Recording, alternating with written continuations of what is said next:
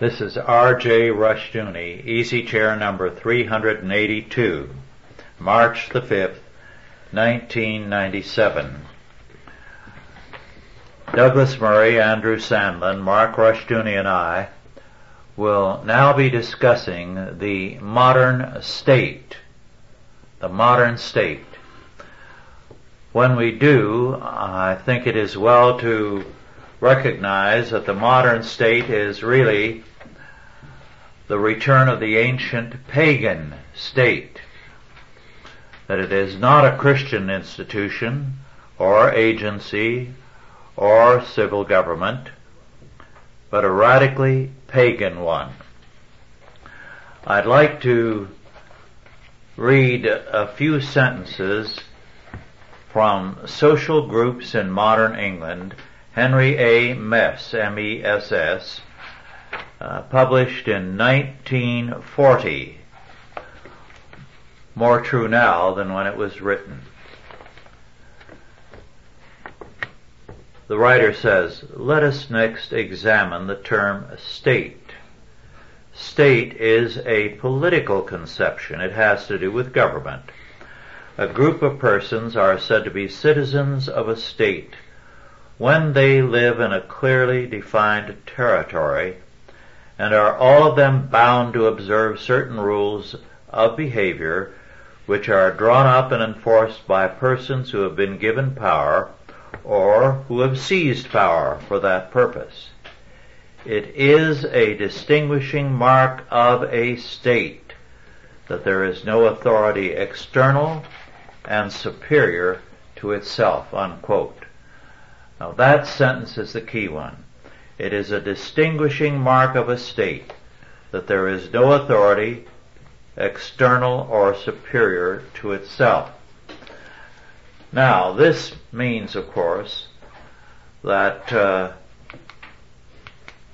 over the centuries of Christendom, there have been very few states. It means also that into this century, or up to it, the United States was not a state, because it did recognize a higher power. It did recognize that there was a law above and beyond the law. It was only in the early 1950s, 52 I believe, that the legal revolution took place, whereby the Supreme Court made clear there was no higher law, and it began to discard all the paraphernalia of Christianity. Now, of late we've seen a rather dramatic example of this. San Francisco, for 60 years, has had a huge cross on top of a hill, visible from many parts of the city. Easter sunrise services have been held there every year, and other services as well. Now, by the ruling of a court, that cross must come down because it constitutes an establishment of religion. However, in San Jose, a little south of San Francisco, an Aztec serpent god is portrayed in a statue put up by the city in a public place. But the courts have sustained its legitimacy. We are, of course, de-Christianizing the country. In one county, a lawsuit took the cross off the police cars and sheriff's cars because that area, even to the name of the county, reflected the Spanish era and had a name which in Spanish indicated that it was the Holy Cross area. So biblical law, God's law, is invalid. It was once the law of the courtroom in this country. If you went to court, the jury, at least into the 1840s, a law professor has told me, would decide the case out of the Bible. We had very little statute law. No one thought anything of that. The country was Christian. The various states, in many cases, either had an established church or an establishment of Christianity. Well, now we have a situation of growing lawlessness. When you abandon God, you also abandon law. Early in the Victorian era, one of the leading figures in the intellectual life of England was Matthew Arnold. Matthew Arnold was ready to junk Christianity. Regretfully, he said, but he saw no future for it. What he wanted to substitute in its place, and a great many Victorians agreed, was morality. He felt that the kind of morality that was represented by the Bible and Christianity was eternally true. Well, within a few years, having doubted God, they doubted the morality that came from God and His Word. So today, morality is seen as purely a matter of personal choice. And the result is that the tyrant state is in process of developing. So we are in a crisis the world over. Having denied God, we have denied morality and the foundations of law.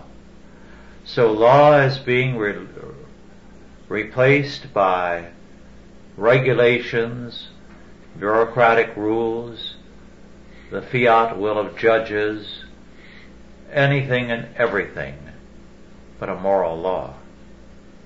We are in a crisis. The modern state has made itself to be God.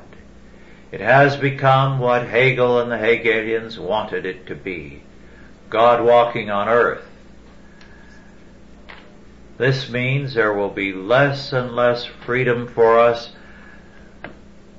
as this kind of thinking develops. It will be the end of freedom,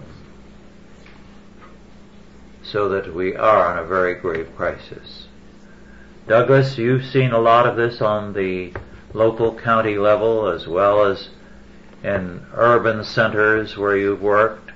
Why don't you tell us a little bit about how you see this modern state taking over more and more power from the people and playing God? Well, I think there's cause for optimism because this government, as all governments have in the past, sow the seeds of their own destruction. Yes. Through getting larger and larger, they can consume more and more of the people's wealth until there isn't any anymore, and when the money runs out, they all go away. And it's just it's not a question of if, it's only a matter of time.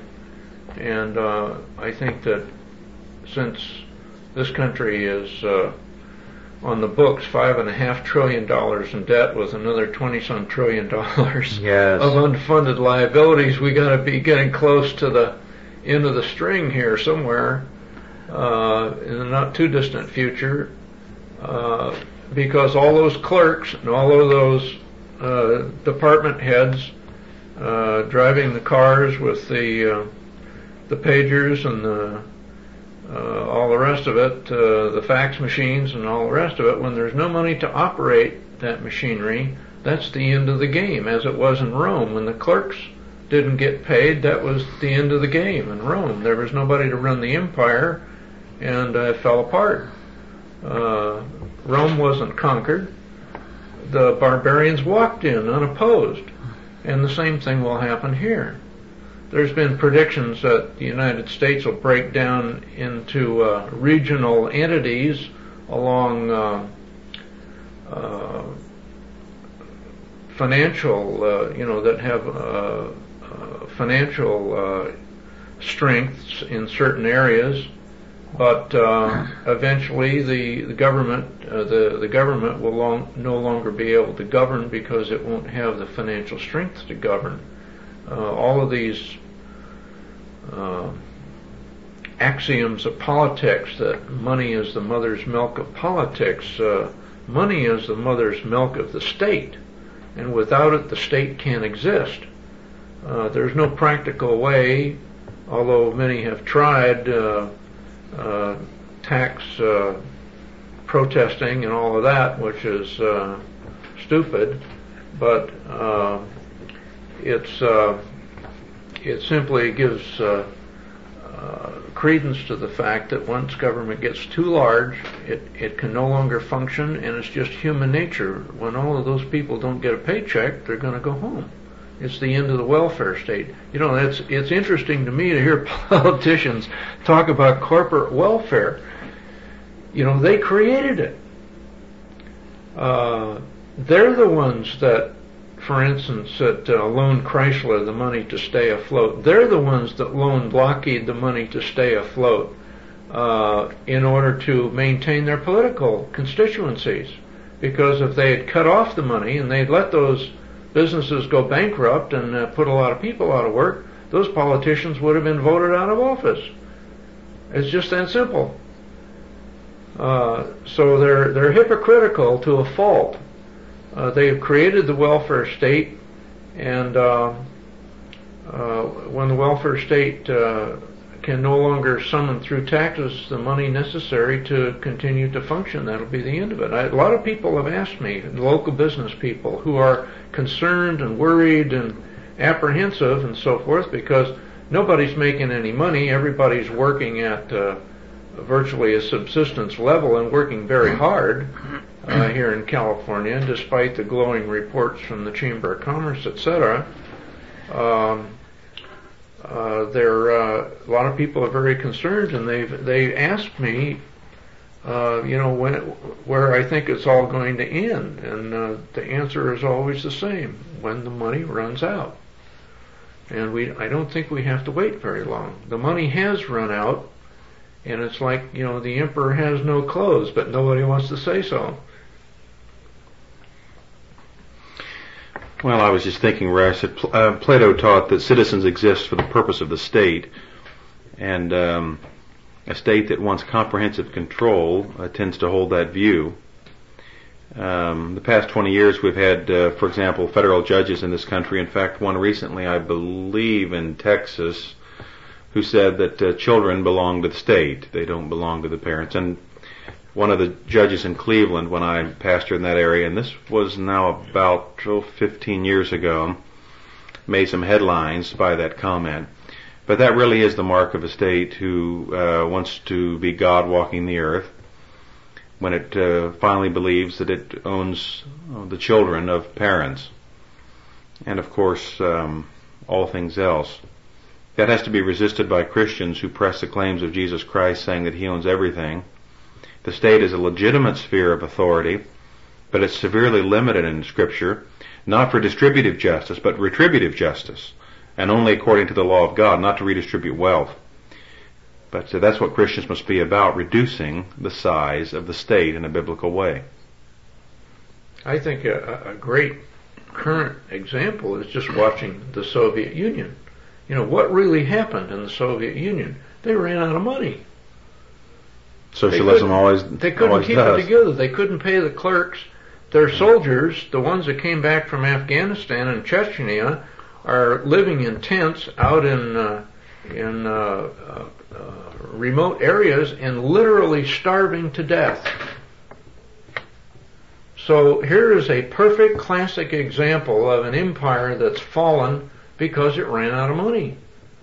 And yet the arrogance and stupidity of our leaders who think that they're going to dodge this same situation is, I mean, it just overwhelms me how they can continue day after day after day giving away billions of dollars and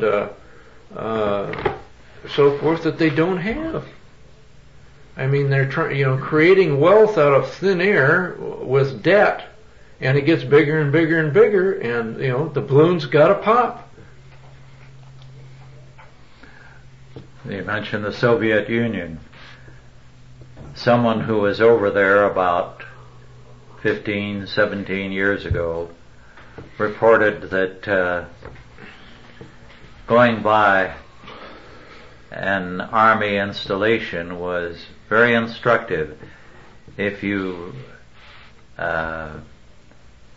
really learned what was going on there. It might seem impressive, but row upon row of trucks, hundreds upon hundreds of them, would be sitting there because they were cannibalizing trucks to get parts to operate the ones that would operate, and in some instances it would get down to one truck out of 100 or more that was functioning. Would you be surprised to find out that our Army is doing exactly the same thing? That it is absolutely impossible for Army procurement people to buy spare parts anymore because of all of the red tape involved. So what they do is they buy more trucks than they need, knowing that they're going to take these brand new vehicles and tear them down for parts. Instead of if they need 100 trucks, they buy 120 trucks, knowing that 20 of those trucks are immediately going to be cannibalized for replacement parts. That's what they put in the warehouse. You go down to the surplus centers here, all of these military bases that they're decommissioning here in the western states are just full of these cannibalized vehicles. They're almost brand new. They got a few hundred miles on them. They're selling them for $300 a piece. Wow. So I mean, it's going on here. No, they're very wisely concealing this from the public, because they will not sell these vehicles to the public. You and I can't go to a military base and bid on one of these cannibalized trucks and then go fix whatever it is that's missing on it. They will only sell these vehicles to public entities, so that the public will not find out what they're doing.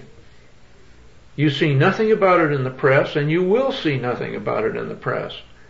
And they intentionally keep this from the public. It's been a major source of Russian capital in the last few years, is selling off military hardware, and their resources in that area are largely depleted now, so they have a cash crisis. That's why the military is not getting paid. Factory workers, I saw on the news the other day, were being handed cartons of mayonnaise that they could trade, and that was all the payment that they were going to get is mayonnaise. As long as the government can keep functioning, it's going to keep functioning as usual. When there's a crisis, and whether this is very likely it's going to be a debt crisis or an economic crisis of some kind, there will be changes, and they'll come very, very rapidly, just as they came rapidly with the Soviet Union. What form they could take, there's any number of cases. But I have a feeling that a lot of the changes are going to be political, and a lot of the changes, I think, and we see rumblings of it today, are the states are going to start saying no to the federal government, because there will be a consensus about the American people. They're going to point their fingers, because Americans like to point their fingers and blame somebody. Mm-hmm. They're going to point the blame at Congress. The federal government says, look at what a mess you've gotten us into. And, there's a saying, that's been around for years, just say no to drugs. It's just say no to the federal government. And the states are going to assume a lot more responsibilities for what they should have been doing now for most of the century. Well, I've already admitted this, the legislation that's been passed recently on welfare reform. I mean, the federal government has got dragged kicking and screaming to the table and forced to admit that they're incapable of administering an efficient welfare program. So, various governors who have taken the initiative have shown them in practical terms how to do a better job, how to get by with less, and they've proven that they can do a better job than the federal government. So the federal government now is forced to admit that they can't do the job. So that's the crack in the armor, the crack in the wall, and that crack is going to get widened. The governors will continue to be emboldened by that success that they had recently. And if things in the President administration, if there are indictments, there's more rumblings of dishonesty or rumblings, earthquakes, funny money, and money gathering and so all forth. Of that is Everything that discredits the federal government ultimately is going to help change things. And I'm not talking about finance reform or anything like that. People are going to say enough, especially when it comes what they've been promised as far as Social Security. They find that they're getting nothing. The only reason the media talks about it at all is because it's easy for people to understand. Because these larger issues, for instance, that we've discussed, you start talking about billions, as John Lofton said, or somebody said, the accumulation of billions here and billions there, and pretty soon you're talking about big money. Well, a few $100,000 in political contributions, I think they have the White House has magnanimously returned $350,000 in allegedly illegal campaign contributions that were solicited in the White House, accepted in the White House, and handed over to the Democratic National Committee. But that's nickel and dime stuff. I mean, $350,000, wouldn't put gas in the federal limousine fleet in Washington D.C. for a week. So it's nickel and dime stuff. The big issue that people need to understand is the enormous debt that we're looking at. And as you say, at some point the states will say, look, we've demonstrated that we can do a better job with this welfare stuff. You worry about your debt and we'll worry about ours. So, we're going to start collecting the taxes and we'll give you what we think you need to run the federal government, provide the constitutional mandate of providing for the common defense, etc., and let us take care of the rest of it. So it's not going to be an open rebellion, but it's going to be, I think, a gradual transition of who's going to spend the money. And I would hope that the counties would also assert themselves against the state legislatures. I know in California we've had an increasing problem in recent years.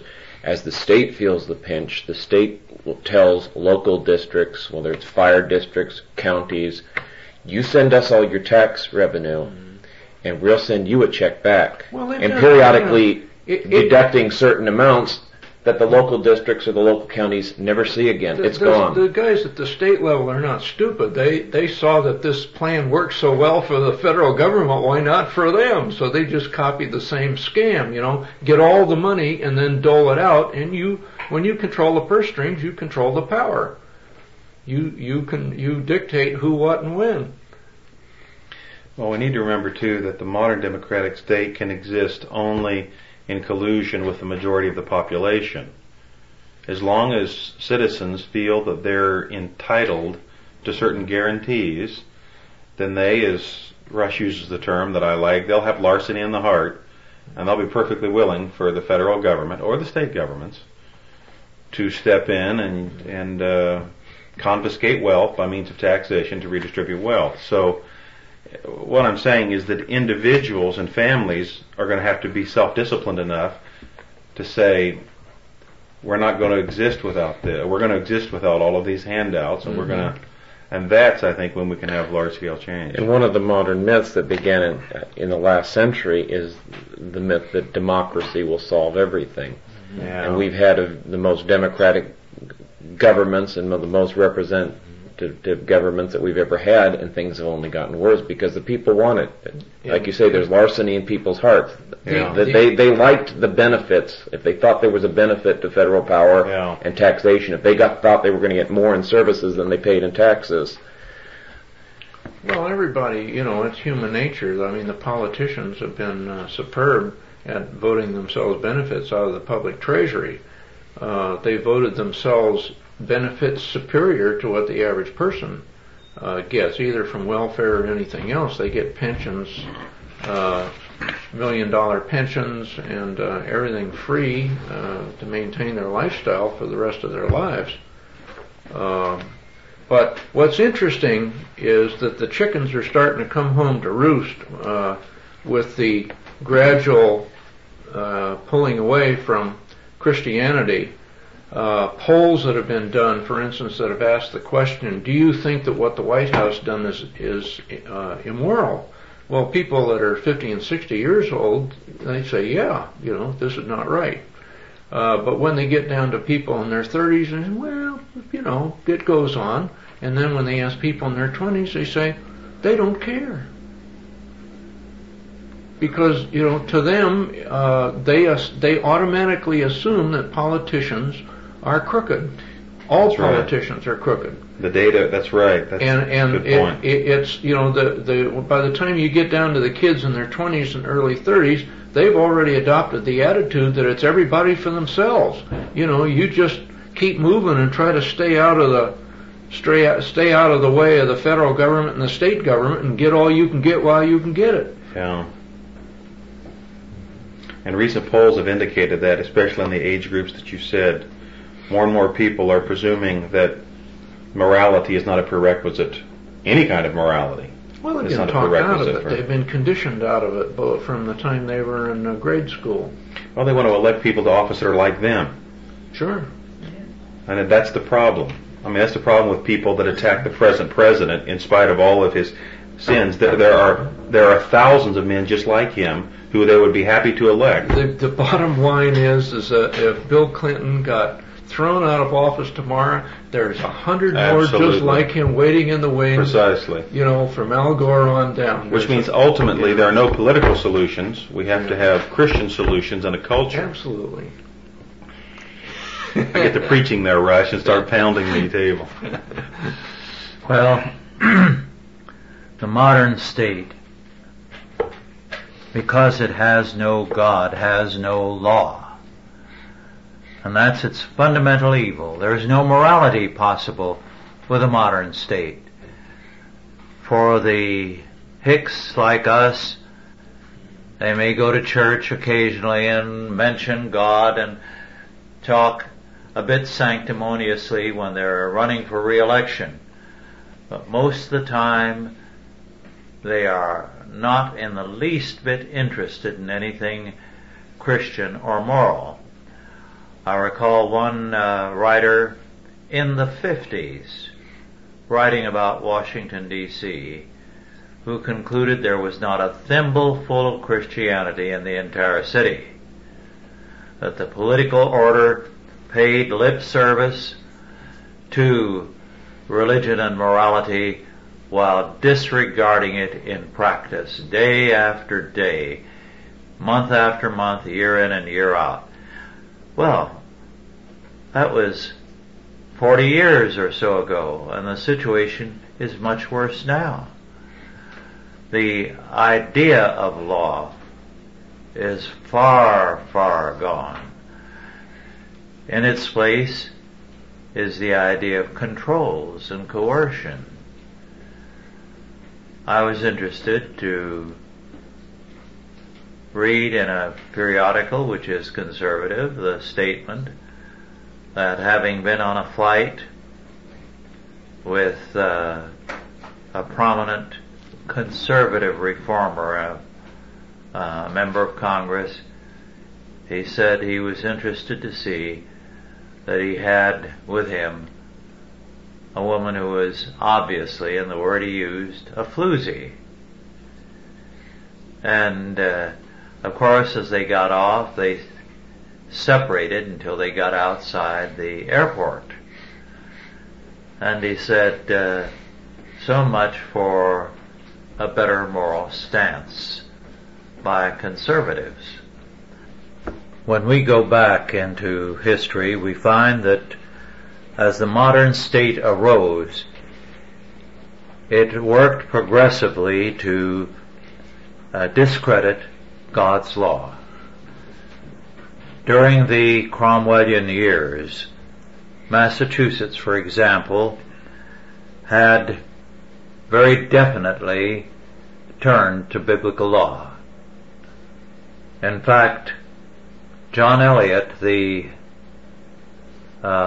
missionary to the Indians, had started the villages of praying Indians, as they were called, as self-governing units using God's law.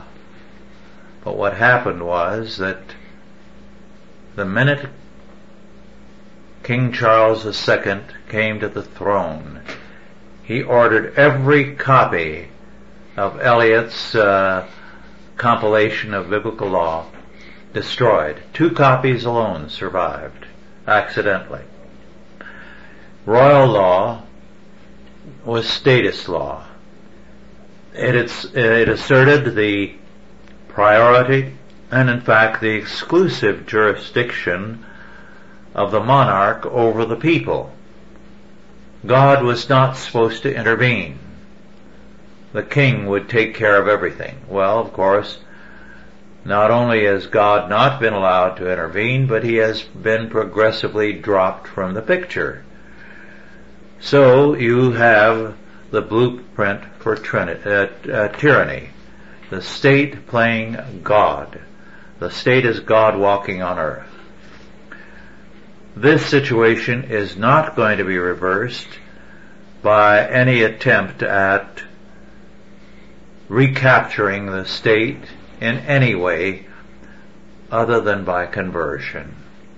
There are too many people who believe that revolution or votes or pressure or taking to the streets is going to change the government. It won't. People are born into sin. They are depraved. They will not change unless they are converted. So the choice is conversion or coercion. And all too many Christians choose coercion. They have all kinds of ideas of what we ought to do to take back power. And I think we'll see more idiots like that in the days ahead as things get worse. It's the epitome of futility. We have to return to the basic task of evangelism, bringing men and nations into captivity to Christ. I ceaselessly remind people, and we must constantly do this rush, that we Christian Reconstructionists don't want to replace big secular government, civil government, with big Christian civil government. And we're often slandered along that line. And so what we're trying to do is to embrace central government and impose biblical law against everybody's wishes, and that's simply not true, because as you pointed out, we believe first in self-government of the Christian man under God, and then family government and church government and various intermediate governments, and then only finally one government among many, the state. Well, people need to understand that, and things are only going to change, as you said, by biblical regeneration and by godly families and churches standing up for the faith. That's how long-term change is going to come, not by getting the guns and attacking Sacramento or Washington, D.C. Yeah, I think a lot of people, when they hear us talk about biblical law, when they think about law, they think about laws, plural, many laws, and when we talk about biblical law, they think we're talking about just that, a bunch of rules. Yes. And then they identify the rules that we talk about, the laws we talk about that they don't like, Yeah. And we're talking about biblical law with a capital L Yes. as a moral principle that has to govern man, And beginning with the individual. And also, we need to, when they hear biblical law, almost always they think in terms of state law. Mhm. But when we say biblical law, that's only a small aspect of the Yes. law, and I don't think that they understand that. We'd be ahead on a numbers basis, if nothing else. I think, Rush, you told me that in the Bible there's something like 600 specified laws. 613 according to the rabbinic count, which divides some laws into 2 and 3. So a Christian count would be maybe 50, 75 less. Okay. In California, on an average, the state legislature passes between 3,000 and 4,000 new laws every year. Yeah. And you layer that on top of along with the federal government, with our full-time career legislators who have nothing else to do but think of ways to treat us like Gulliver and keep attaching little strings to us by the thousands so that you Right. can't move at all in any direction without tugging on some regulator's chain up at the top. That's right. So we'd be much further ahead with biblical law, and it would be much easier to understand. People today are hard pressed to know when they're breaking law because there are thousands right. of them. I mean, the tax laws. Virtually no one, unless they have a very, very simple situation, is bold enough to prepare their own income tax. Yeah. Yeah. The vast majority of people are so terrified that they're going to make some niggling little mistake and incur the wrath of the federal government. They're forced to go pay $150, $200 to some quotes professional tax preparer who's supposed to know all of the rules, just so that they can sleep at night. Yeah. And it's absurd. Yeah. There's people who think biblical law is tyrannical, and there's so many out there like that. Oh, you stand for biblical law. Well, that's tyrannical. Mm-hmm. It's absurd and amusing. What do we have now? I mean, it's the absence of biblical law that leads to tyranny, not biblical law. Well, we have tyranny. Precisely. That's the whole point. If you ask them what biblical laws they didn't approve of, it's probably a half a dozen. That's right. That they're scared of. It tells you it's a moral problem. That's right. It's a moral problem. Absolutely. It's not the technicalities of right. biblical law. I asked a fellow a while back, who asked me the question, where is this all going to lead, and how are we going to come out, with all these problems with the government and so forth. And I said, it would be very simple if we could just get people to follow the 10 Commandments. I mean, there's 10 simple rules. It's simpler than the driver's test. It's simpler than a pilot's license. It's simpler than almost any kind of test you can take. If we just get them to follow those 10 rules. And this fellow's a good Catholic, goes to church every Sunday. He says, but that's awfully hard to do. Yeah. The 10 Commandments, not the 10 Suggestions. That's Yeah. right. Yeah. There was, I believe, you heard the controversy a couple of weeks ago, speaking of the 10 Commandments. It was the judge in Alabama that had the 10 Commandments up on his chamber wall, and I believe did that end up that he was required to remove them? He's being sued to do that. Yeah. And also, he had prayers, Christian prayers, Mm-hmm. in the courtroom, the open court sessions, and they've been doing that apparently for many years. Well, we know one thing. These secularists want nothing but absolute dominion. They don't believe in freedom. They believe in their own freedom. That is freedom from God and from biblical faith, and freedom for everything that is anti-God. And slavery to the state. And slavery to the state. One of the leading Jewish attorneys in the country, liberal Jew, and we mentioned his name before the thing tonight, said he would not be satisfied till every last vestige of any sort of organized religion is completely expunged from public life. I mean, that was relentlessly driving him. by which he means he will substitute his own unorganized religion of Genesis chapter 3 and verse 5, that he will be his God. Well, fortunately, that's not the view of all of them. He simply gets a little more press. Yeah, that's true. Well, we have a crisis. There are many people, I hear this regularly, these things come and go. The pendulum will swing in our favor after a while. Well, that is the sheerest kind of idiocy, even though some very intelligent people express that. There is no historical pendulum. It's a question of either a Reformation in which Christian regeneration is stressed, or a further disintegration until the culture disappears or becomes absorbed by another conquering it. Well, there's a lot of possibilities.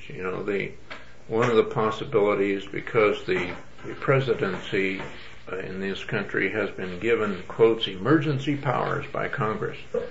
And in effect what that means is that overnight the president can become a dictator, absolute dictator, and rule by decree. Congress seems to be more than willing to give up its prerogatives and give up the co-equal power structure of our government, as long as they get all their perks. That's right. As long as they get their paychecks, and as long as they continue to get their retirements and all of their perks, they just as soon have the president run the country. Yeah. And it won't take very much to make that happen. This one acts as if he is ruling by decree, by some of the things that he's come up with, like the post-term abortion and all that sort of thing, or late-term abortion issue. He's perfectly willing to take charge any time, or at least people close to him are more than willing to take charge. So that's just one possible scenario. Another scenario is that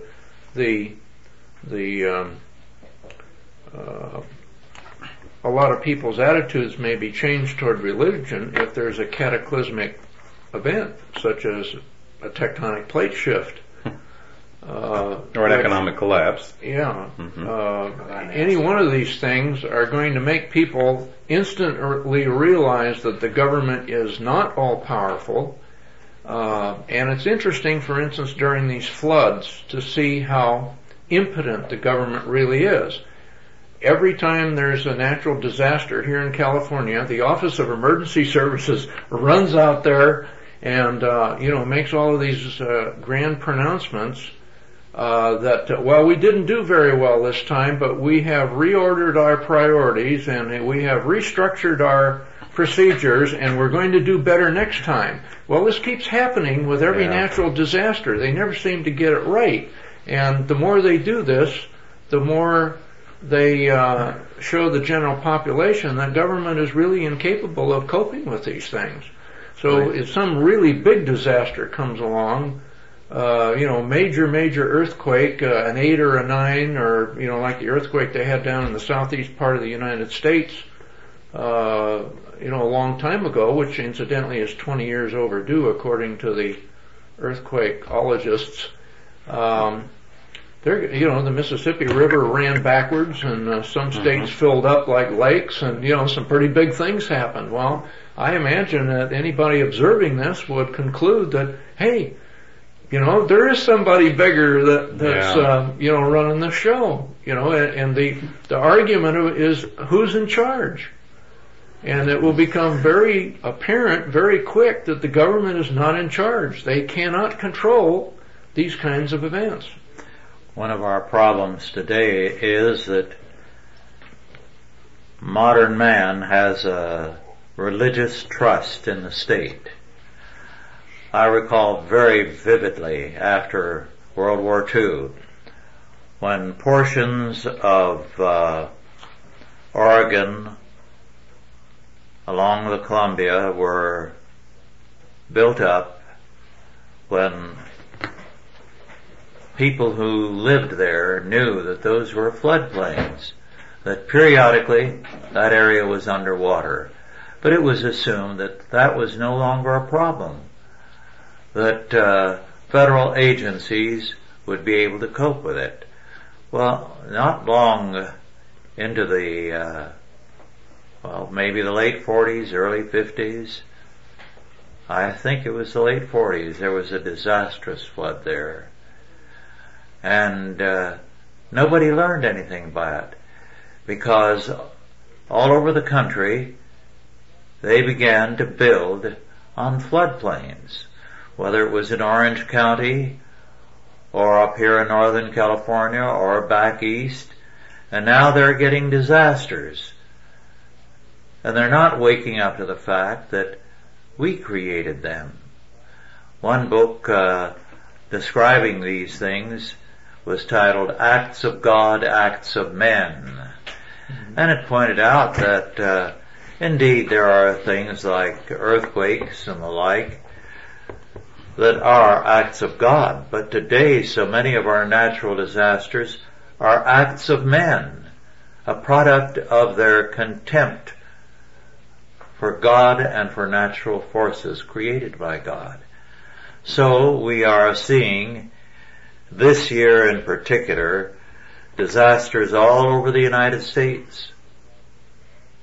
And the question is, are we going to learn anything from all of this? It's interesting in casualty insurance policies and the fine print that they have slowly but surely eliminated the clause acts of God because they're not sure which ones are which anymore.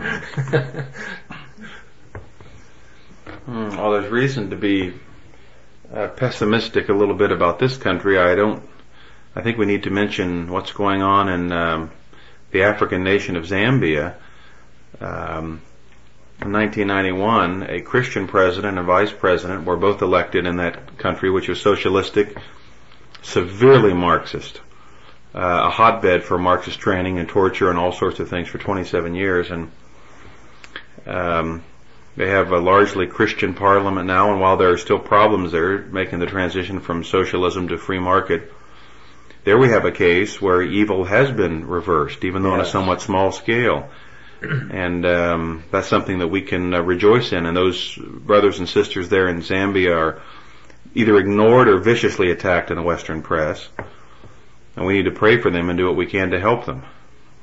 It's interesting to note that the majority of these really ugly governments that have arisen post-World War II in Africa, that most of those leaders, some that have left the scene, some violently, most of them violently, were all educated, trained in the West, Sorbonne and Paris. Yes, exactly. Where they learned all of the worst lessons. They learned all the wrong things about the French Revolution.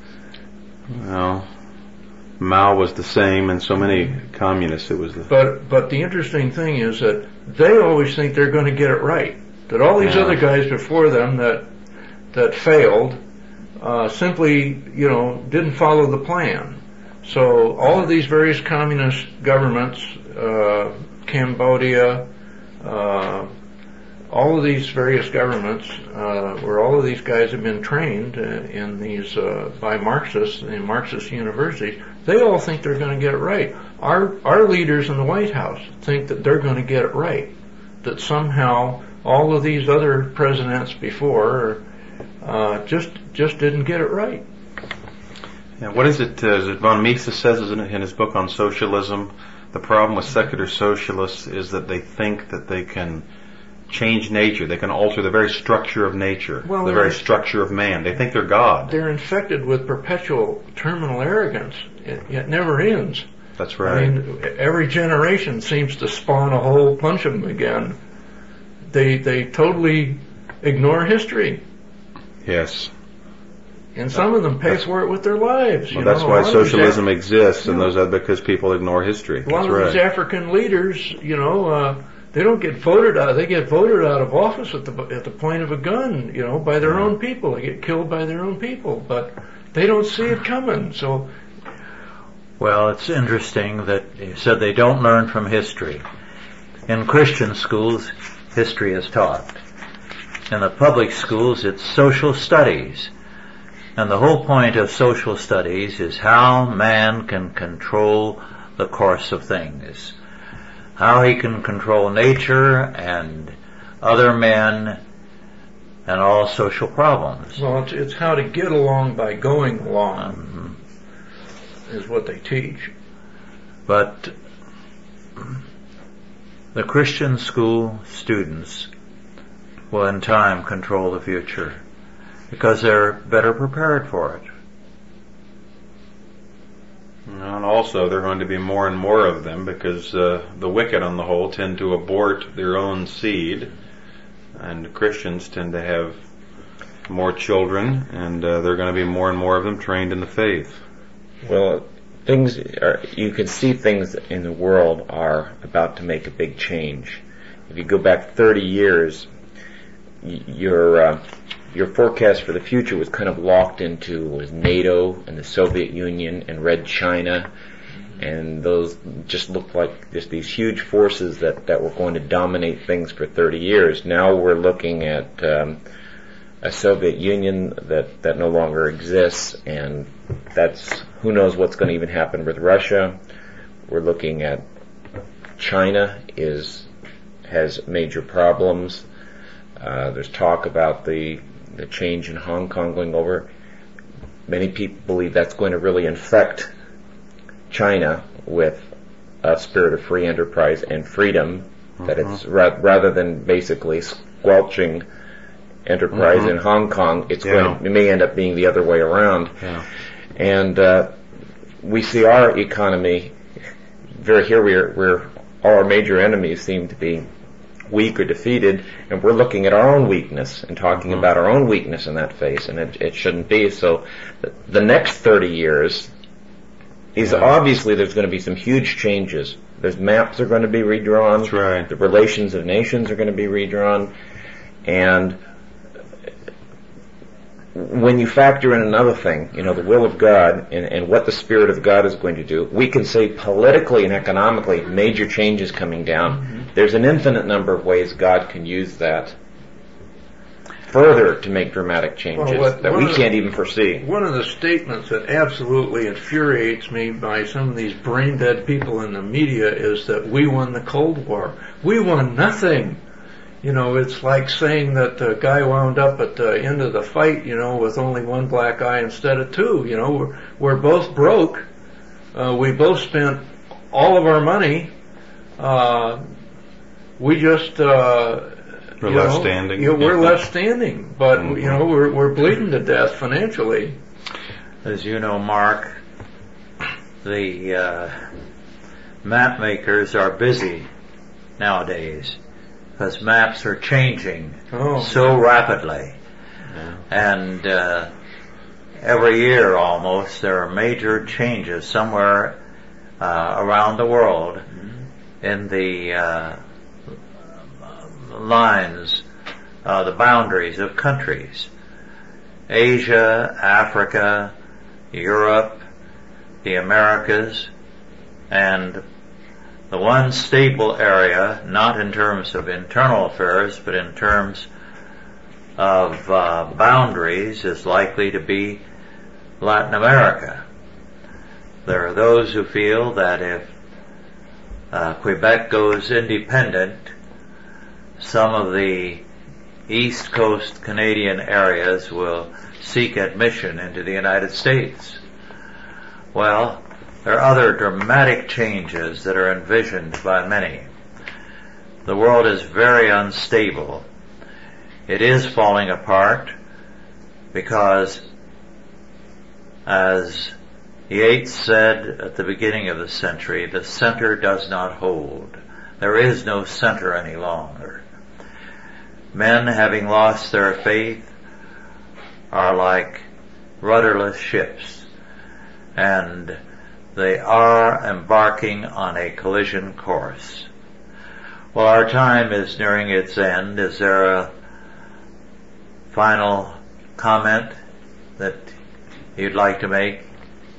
Well, we often paint a grim picture in some of our discussions, but I think it's wise to take heart from history and the foibles of past empires, that we will not escape the changes which are coming.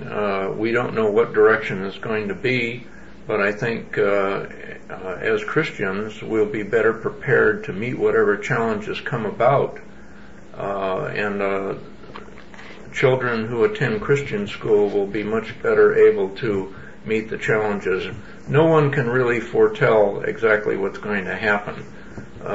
We can see trends, or we think we can spot trends, and we can see potential grim possibilities in the future, but the one definite thing that stands out is that God will be there for us if we're there for Him, and that all of the, as I mentioned before, this empire will fall too. Whether it's the money running out, or whether it's a cataclysmic natural event that forces people to turn to God. Because believe me, when you got your back to the wall and the water's coming at you, the first thing when people get in the jam, and I've been in lots of them, and I've been with people who've been in situations where death was imminent, the first thing they do is pray to God. Yes. There are no such things as atheists on the battlefield. I can tell you that for certain. Well, let me accent that by reading a great verse in Daniel chapter 2, a prediction of the sovereign God through Daniel. It says, "In the days of these kings," that is the ancient empires, "shall the God of heaven set up a kingdom which shall never be destroyed," that is the kingdom of Christ. "And the kingdom shall not be left to other people, but it shall break in pieces and consume all these kingdoms, and it shall stand forever." Can't get a better guarantee than that. That's right. Yes. Well, thank you all for listening. Send in your questions, and God bless you. Good night.